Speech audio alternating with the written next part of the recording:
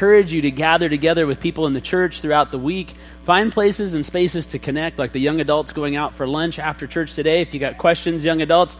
Now, if you're unsure whether you're young or not, you're probably not. So, young adults, meet with Heidi there. I want to introduce myself because I just kind of get started right up front with a guitar. My name's Pastor Jamie, and Heidi and I, my wife, who has kind of been doing all the other stuff, along with Annie, Heidi and I pastor the church together. We're co-pastors, which is a really awesome thing that we get to do together. Still working on how all that works and all the ins and outs of making it happen. But I get to lead worship for now, and I get to speak. I got 3 hands. Thank you, ladies. And the back row really likes me. I was not looking for a clap at all, but I just thought, how awkward. The back row likes me. Anyway, so I'm kind of doing double and triple duty, and so we're always looking for folks to jump in and help us. So if you're a musician, a drummer, a bass player, a lead guitarist, a worship leader, piano player, any of the above, come talk to me after service. I'd love to get people connected into that vital ministry of the church. And it's important, isn't it? Because it really sets the tone for our hearts and being able to hear God's word and connecting with Jesus. So that's really important. So my sermon, ready? I just rambled for a really long time, didn't I? My one joke was right here in the beginning of my sermon, and I'm pitching it, so we'll see if I can get anything else going on in there. Open your Bibles to Matthew chapter 12. And so we've been in Matthew chapter 8 for a very long time, only about 5 weeks, and it was really awesome. And like I said last week, I don't really want the series to end because it's all about just one word from Jesus can change everything. That's the big idea of this whole series. And so my family and I got to take a bit of a break this last week and get away and go scream our heads off on a jet ski and sleep until we didn't need to sleep anymore, and play games and hang out and eat delicious food. It was an awesome time. So I didn't have like all this prep time to write a sermon. And I'm like, Jesus, you're going to have to speak to me while I'm on vacation. Anybody ever had that moment where you're like, you just need Jesus to speak to you while you're on vacation, or while you're at work, or while you're, doing whatever, feeding the sheep? I know we have sheep feeders. Sheep feeders, raise your hands. That's right. There's at least 4 of you. Sheep feeders. You need to hear Jesus in those moments. So I was kind of like, Jesus, I need you to speak to me while I'm on vacation, while I've got my 13-year-old son on the back of a jet ski going, faster, faster, like that. It was like really hard to hear Jesus in those moments. And I was like, when are you going to write your sermon? I'm like, I don't know. But Jesus is going to come through. And he did. I sat down and I was just reading my Bible, and I'm like, I just felt led to stay in the book of Matthew. And I'm kind of looking through the different stories, and I come across this story in Matthew chapter 12. And it captured my heart, and I believe that Jesus got something very special in it for us this morning. But it's really, again, based on this one big idea that just one word from Jesus changes everything. And there was an appropriate pause for a response there. I want to get you guys started in this morning. Remember I told you last week, this is if you're here and you hear something you agree with, something that makes you excited, something that you're fairly unsure of, you've not experienced yet, but you hope is true, appropriate response is a woohoo, and that was a weird woohoo. It's almost a yodel, a woohoo, an amen, a yes, or please, or oh me, or something, okay? So it's a dialogue. You guys talk, I talk, we give this back and forth thing, and then you get me really excited when you say woohoo a lot. So, again, ready? Are we ready now, Doug? I think they're all ready. All right, so just one word from Jesus changes everything. There we go. All right. So the word we're looking at from Jesus today, it's 4 simple words. Stretch out your hand. Say that with me, would you? Stretch out your hand. Kind of a weird word from Jesus. And thank you, John, and Tauth for doing it for me. They participated physically. Good job. I'm glad it didn't say, do the disco boogie. And John's going to, Anyway, let's read the text, shall we? Matthew chapter 12, and we're going to be starting at verse 9. He went on from there.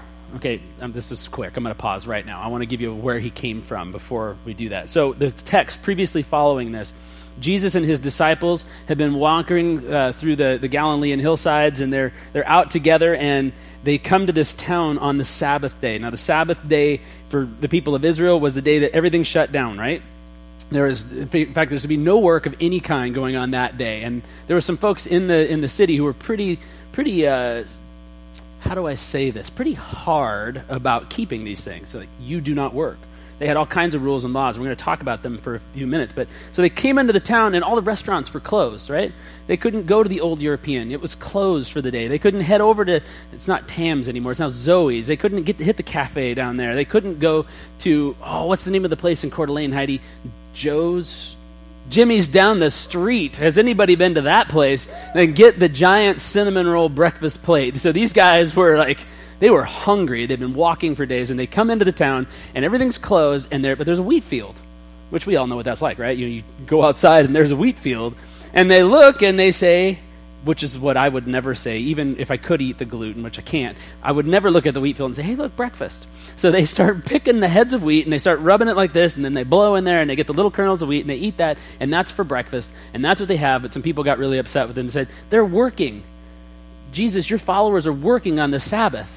And they get in this little bit of an argument, and Jesus kind of gives them a lesson on what the Sabbath was really all about. He uses this illustration from the Old Testament. He said, look, King David took his troops, and they ate the communion bread on Sunday morning at church before anybody got there because they were hungry. If King David can do that, what's the big deal with these guys eating some little bit of wheat out of the field?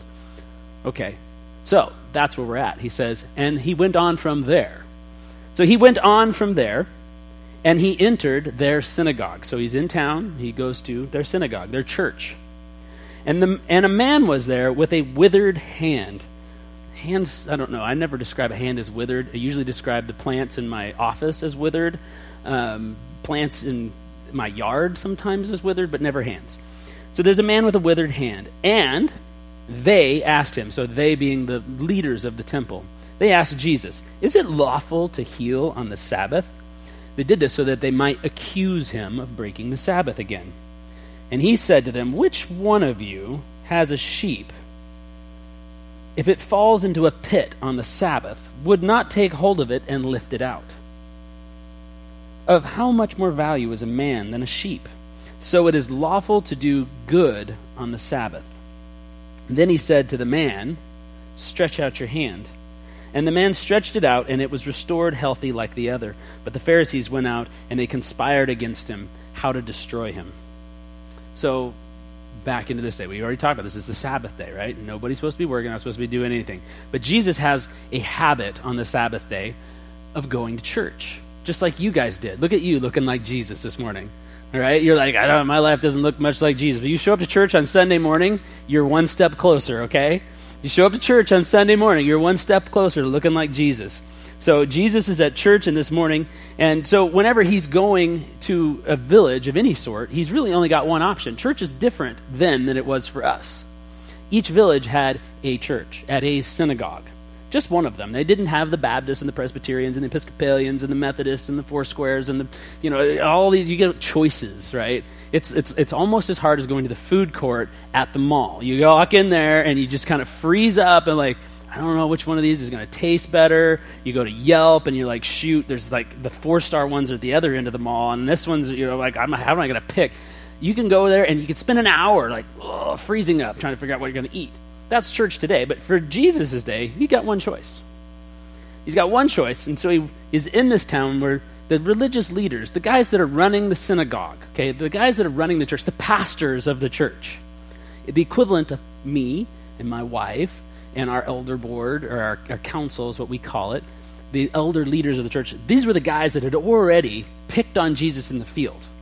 These were the guys that already said, Jesus, your servants are eating wheat on the Sabbath. They're like, you don't want them to have breakfast? Come on, they're going to be hungry in church. What's the big deal? They had already picked on him, and now he's got to go to church with them.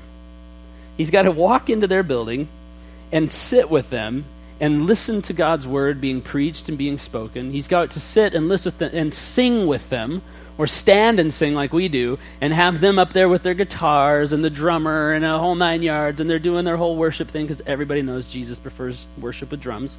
And he's got the whole thing going on, and he's got to be in there with these guys who are the leaders of the church who've just been real mean to him. And he's got no choice. And Jesus is in there, and he's kind of got this habit, though. Jesus has a habit of kind of being a smarty pants, being a bit of a rabble-rouser around these guys, these sorts of leaders that were always looking to make rules about how we need to worship and what we can do and what we can't do. He was always pointing out the biblical law's inability to actually save us. I mean, that's what most of the early Old Testament is. It's stories about how the world is broken, how God said, this is the way it's supposed to be. Here's all the laws. If you keep every one of these laws, the world will be like it's supposed to be. But nobody could ever keep it. Not even the best of kings, King David, could keep the laws. Nobody could do it. And they kept trying and failing and trying and failing and trying and failing. And God's saying, like, look, your work can't save you. But these guys didn't get it. They kept trying. In fact, not only did they say, hey, we're going to do that law, we're going to do some extra laws. We're going to do extra credit law. Okay? Extra credit law. It's the equivalent of, hey, the speed limit's 35. We're going to do 20 so that we don't go over that 35. Now, how irritating is that, right? When you go down the street here in town and there's somebody driving 20 and you're like, oh, get out of my way. They're adding these laws upon laws to get extra credit, to work their way into heaven. And Jesus is always pointing out it doesn't work. You can be a great guy. You can do all the best things. You can wear the right clothes. You can eat the right things on the right days. But it will never save you. It will never rescue you. You have a need for a Savior. And so Jesus had this habit of really irritating guys who thought they could. He would always point out the hypocrisy of their actions, how on the outside they were acting one way, but on the inside their hearts were dry and dead. They were withered on the inside. They had a soul sickness, thinking that they could earn their way to heaven. And they were always pointing them out, and it tended to be public when it happened. Now, if I had a guy like this in my town, and that guy happened to come to church on a Sunday morning, and I was going to preach, I'm not exactly sure what I'd do. And I'm not sure these guys knew what they were going to do. I mean, what do you do? Do you let him preach? He's a great teacher. It'd be an honor to have him preach in our service. But if he preaches, he's definitely going to undermine the authority of me, the leader. Right? And he's probably going to say something that's going to make me look really bad in front of all of you. So that's not going to happen. What do I tell him? You can't be here. Well, this is volunteer church. When do we get to just kick people out, right? Almost never do we kick somebody out of church. So even the weirdest people get to come to church sometimes. Look, you're all here, right? It was a group insult. That was right. I love you all. And just for the recording, she said, I'm here too. So do we ignore him? I can't do that, because if I just ignore him, like everybody's looking at him. So their only choice in this moment was to try to make Jesus look really bad or feel really uncomfortable so that he would leave. And I can almost imagine how this would happen. Being a pastor, I could just imagine, like, if I'm not the worship leader, because I'm pretty much on Sunday mornings right now, I'm up on stage all day long. But if it was a normal Sunday where we had our worship leader with us, and I could be sitting down in the seats, I just imagine sitting across and looking at him. You're in a red shirt, I'm sorry. You just totally became Jesus for a minute there, and I'd just be staring at him thinking about how I'm going to get rid of this guy. How am I going to keep him from making me look bad? What am I going to do to make him uncomfortable? And I can just imagine this. I'm going to just call him a pastor, even though he's a rabbi. Is that cool with you? Just to make it like modern. We're just call him a pastor. This is his role. This elder. And he looks and he sees this guy that comes to his church every Sunday, like since he was born. He's there all the time. He's there in the front row. He's there. He's worshiping Jesus. He raises his hands. He sits when it's appropriate. He have him come read the scripture sometimes. He's very faithful. He's been there all the time, and he's got a withered hand.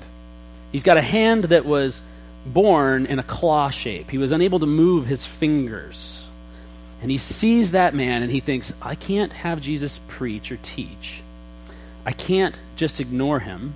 And I can't kick him out, but maybe I can bait him into working on the Sabbath, and then nobody will follow him at all. So, it's time for the sermon. And the man puts away his notes. He puts his Bible away. We're not going to need that today. We got the greatest illustration of all times. And he says to this man who's got this withered hand, who loves God and who is just longing to know God and to hear from God, and he's there to hear God's word. He says, would you just come up here and stand? And I can just kind of imagine this. Doug, would you be that man for me? Come up here. This is actually really awkward. Our size difference is going to be really awkward. Yeah, you can hold your hand out like you're withered. I can just imagine, though, this. You guys just, and everybody's silent. He's just standing there. And he looks at Jesus. Says, Jesus, is it lawful to heal the man on the Sabbath day. Now you can go sit down. He's got that smug look on his face. You guys know that smug, superior look? Just knowing, I've got this guy. He's done. He's just, it's done. This is it. It's game over for Jesus. Said no one ever. Okay? Actually, it was probably said a bunch of times, but every time it was proven wrong, right? Clearly, the elder believed that it was unlawful for him to do that. And I can't really imagine why. The Pharisees had all kinds of reasons. I mean, these guys had rules and commands regarding the Sabbath, and what the primary command was, and this is from God, that we are to cease on the Sabbath. In other words, the Hebrew literally means to come to rest. So it's like a car rolling down a hill, and it's going in this direction, and it kind of comes back up that hill, and it slowly stops to come to rest. A Sabbath. You're going, you're working, you're doing, and you're making things happen. You're making your way in life, and then you come to rest. This is what God intended for us, and it was meant to be a gift, and we're going to talk about that in a minute. But for these guys, they're looking at it, and they're like, so what constitutes work if we're supposed to rest? Well, if it's a piece of paper, let me tell you, a piece of paper can't be written on the Sabbath because that's work for the paper. That rock, you can't move that rock into the fence, even if it's fallen off there, because that's work for the rock. These guys had rules upon rules for everything around. You can't wear your hat, because the hat's work is to keep the sun off of your head.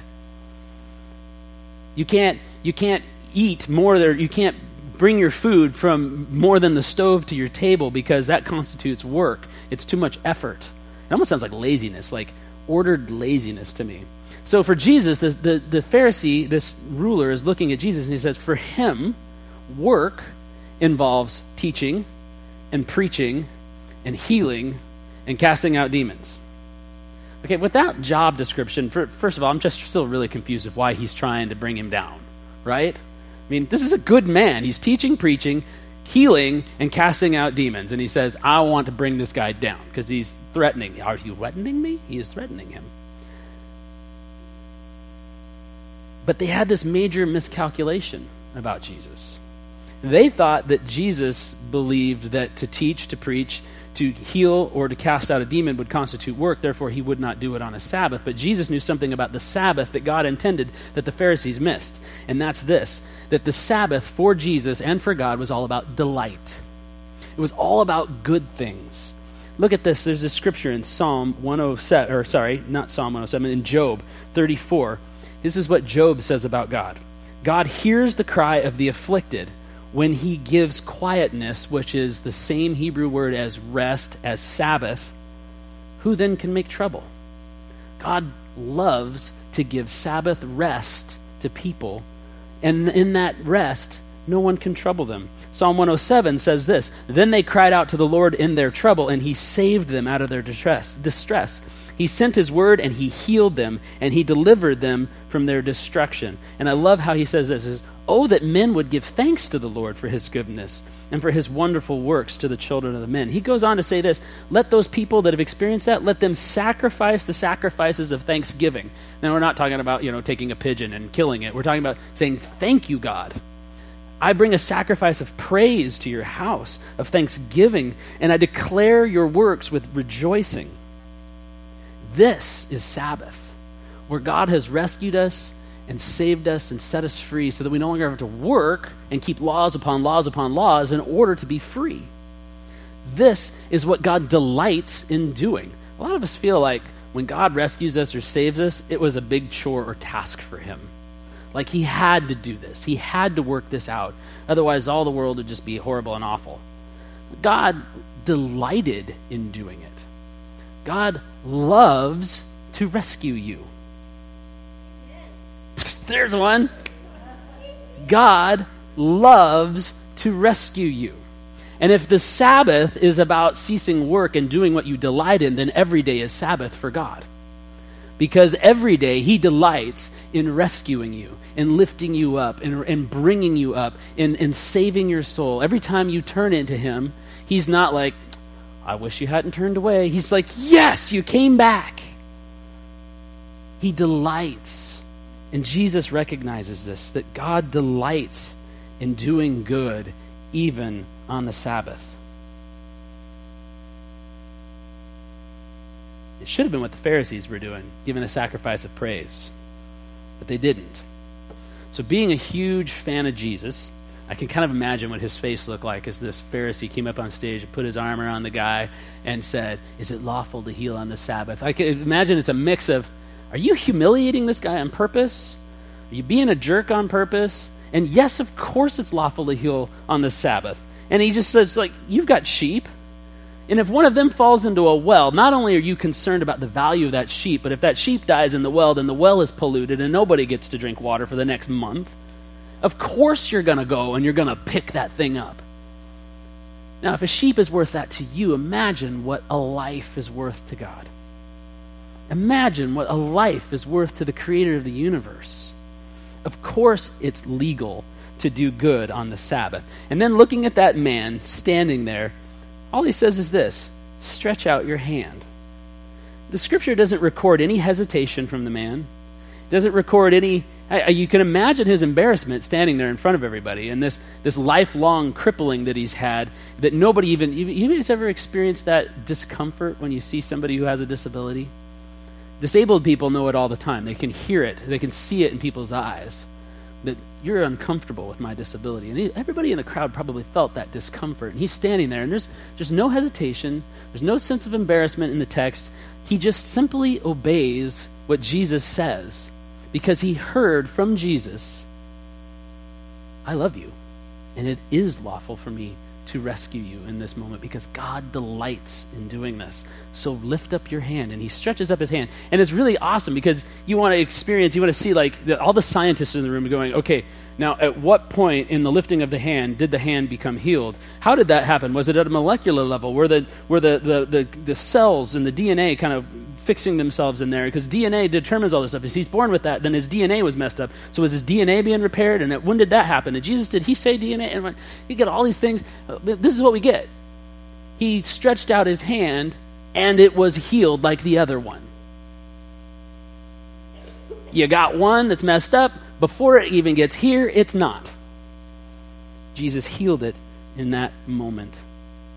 Now, some would say that the guy was one lucky guy that day. I mean, he was lucky he was in that church on that day, right? He won the lottery. He couldn't work, maybe. He couldn't have a full life. They wouldn't marry him off because the whole DNA gene pool thing was going to be messed up. He was reserved and kept aside. He wasn't given places of authority or power because he was broken. And in that moment, all of that changed. He was lucky. But I would say that he'd actually made his own luck that day. He made his own luck that day. And I actually don't believe in luck. But if luck exists, he made his own luck that day because he positioned himself for a miracle. He put himself in a place to be in the presence of God, whether Jesus showed up or not. To be in the presence of God, and to be in the presence of God is to be in the presence of the one who loves you and wants to rescue you, wants to heal you, wants to restore you. The Old Testament is full of worship of this God who heals and rescues. And so this man has been positioning himself, coming to the temple all the time, being there, being in the presence of God, hoping, longing, waiting, or maybe even not hoping, longing, or waiting. Maybe just being there. This is never going to change. Maybe he never believed or even thought that it would ever change. But he kept coming. He kept being there. And because he was present at that moment, in that place, in his church, when Jesus showed up, he received a miracle. He received a miracle. Presence is very important. A lot of us get in this habit of coming to church just sometimes. We come to church, it becomes a secondary thing, and it's a good thing, and it makes me a better person, or makes me a kinder person, or I learn something from the Lord. But when we come just sporadically, the chances are that you're going to miss something that God has for you. You're going to miss out on that moment when Jesus shows up. So I want to challenge you. If you want to change, if you want to experience a word from the Lord that will change everything for you, if you want to encounter a healing miracle, come to church every Sunday. Every Sunday. Be here, because I guarantee you that Jesus will be here. And when Jesus is here and you need a miracle, you're going to have been put in a position to receive one. And that's a hard word. It's a hard word because I take Sundays off sometimes. I get it. I get sometimes I'm going to go on vacation. I get sometimes mom is going to be sick and I need to rush to another place. I get that sometimes things happen. But sometimes we let things happen that aren't ultimate things, family things. They aren't work things. I got an extra paper, or I didn't study enough and I need to spend this time. We didn't plan our lives in order to get ourselves into the presence of God. But if you want to receive from the Lord what he has from you, all that he has from you, you want to receive a healing miracle in your body, you want to receive a healing miracle in your soul, be here. And I guarantee you, Jesus will be here too. And if you come every Sunday for a year, you will be a different person than when you walked in the door today. I guarantee it. As I was reading this story, I believe I heard the Lord speak very specifically. What caught my attention about this story was that there was this man at church that day who'd been coming probably most of his life. They knew that he was going to be there. He'd been there all the time. And he had a disability. And he kept coming and being in the presence of God. And I believe I heard the Lord say to me and to us that while you may not have a disability in your body, many of us are walking into church Sunday after Sunday with a disability of the soul. You have a withered dream for your life.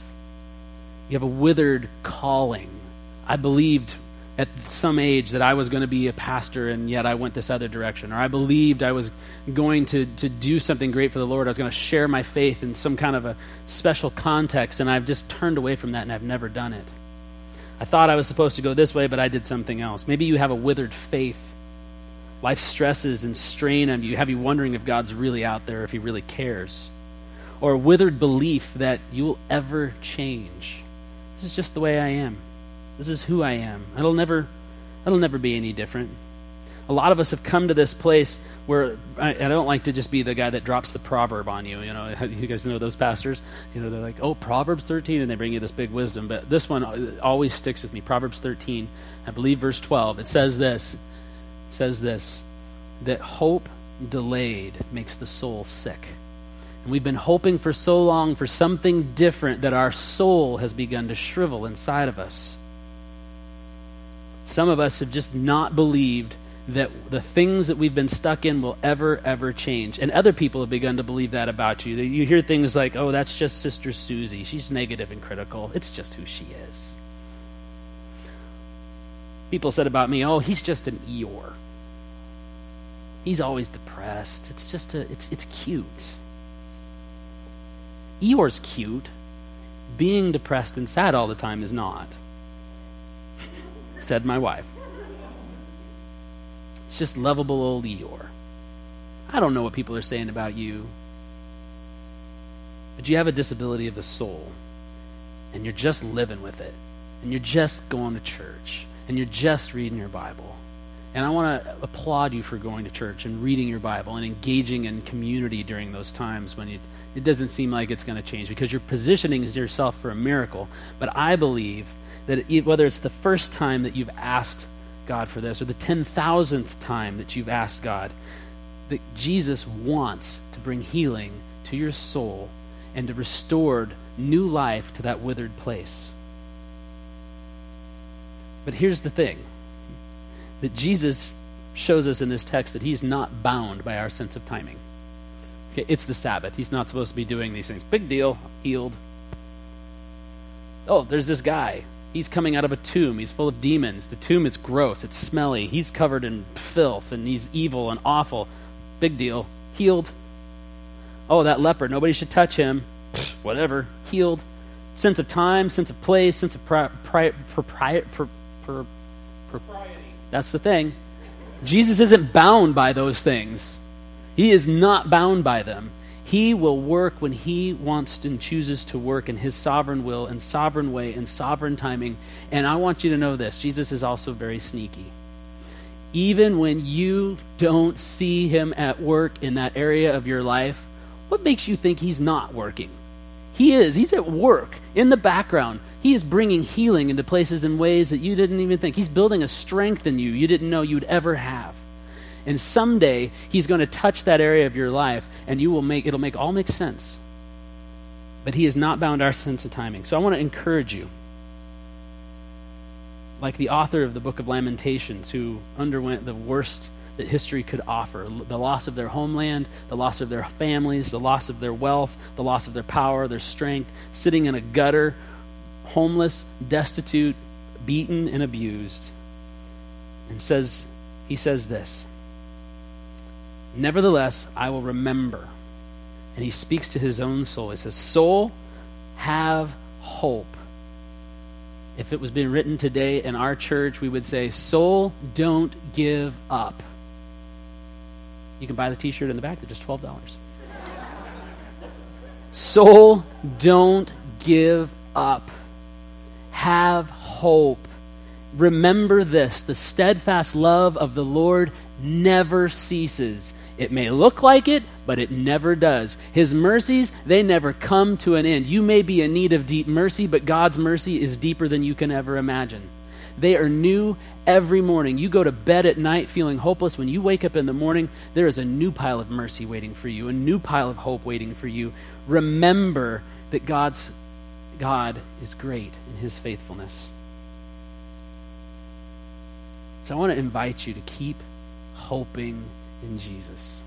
Keep stretching out that withered space in your life. Keep coming. Keep positioning yourself for a miracle. Keep waiting. Keep the Sabbath. Keep delighting in the things that the Lord delights in. Keep resting. Keep looking for his mercy and his compassion instead of giving great sacrifice. Delight in God's presence and worship him. Even if you're doing it with a limp, keep walking toward him. I want to take a minute and allow you to listen to the Lord. If you were on the stage with this pastor, he's put his arm around you, and he's about to use you as the greatest sermon illustration of all time to humiliate another pastor, which thing would he be pointing out in you? What withered space would he be pointing to and saying, "Jesus, you going to heal this?" It's funny because we live in a culture that says that, right? You say you believe in a God of miracles, and yet look at you. Look at that withering in you. You believe in a God of miracles? Look at how broken you are. What would the culture lift up about you? I'm going to give you a minute and a half of silence, and I'm going to go get my guitar, and we're going to have a time of just listening to the Lord. But what is Jesus saying to you right now? What is your withered place? Lord, speak to us. We're ready to hear from you. Amen.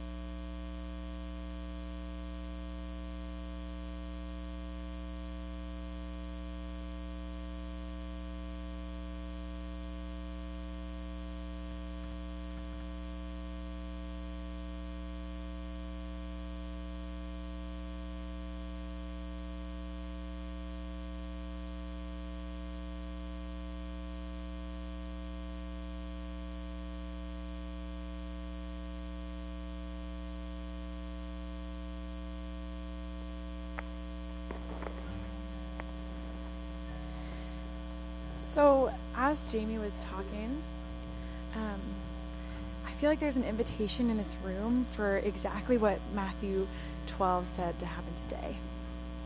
And Jamie was saying that inside of us, there might be some withered places that Jesus might actually want to heal today. And that might be daunting, but the word that kept coming up for me was hope. And when I was in college, one of the sermons that stuck with me the most is someone said to me, "If you lose sight of hope, you've lost sight of Jesus."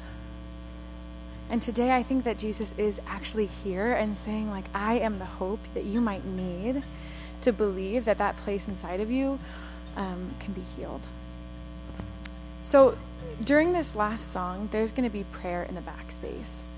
And if today you feel like maybe you need healing, whether it's inside or outside, whether it's relationally, whether it's something you can see or not see, if you feel like you need prayer for healing, then you can meet Heidi and I in the backspace and we will pray with you.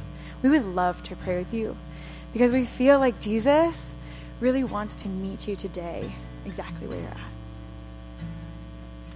But I would also just love to pray for all of us here today before this worship song. And if you feel like someone who's like, wow, I just realized I have this thing that I really want Jesus to even speak to me about, would you just open your hands? And I believe that Jesus will come, and Jesus is really personal, but Jesus is also pretty powerful. So I believe that Jesus can meet us right here in all of our seats. So I'm going to pray, and if you feel like you need to stretch out your hand to Jesus, I just invite you to do that.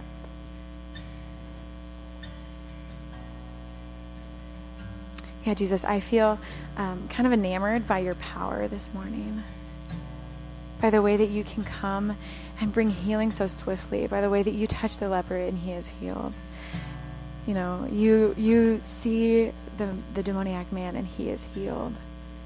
And I believe you see us, Jesus. You see us in each of these seats, wherever we are, and that you want to come and bring comfort and peace and healing to us. Yeah, so Jesus, this morning when we feel your love and your presence and your healing, would the spots inside of us that are withered, would they come back to life? Yeah, Jesus, you came to this earth to bring life. And so even if we don't believe, God, would you help us, help our unbelief so that we may have a new life? Yeah, Jesus, we pray this over our souls and over our bodies and over our minds and our hearts. Would you come and be as close as our breath? We pray for healing in this place this morning, Jesus. Amen. So if you need prayer, you can come to the backspace, whether it's physical healing or if you just want to pray for maybe even the first time with Jesus, you are welcome to meet us in the backspace and come and pray. Just stand with me.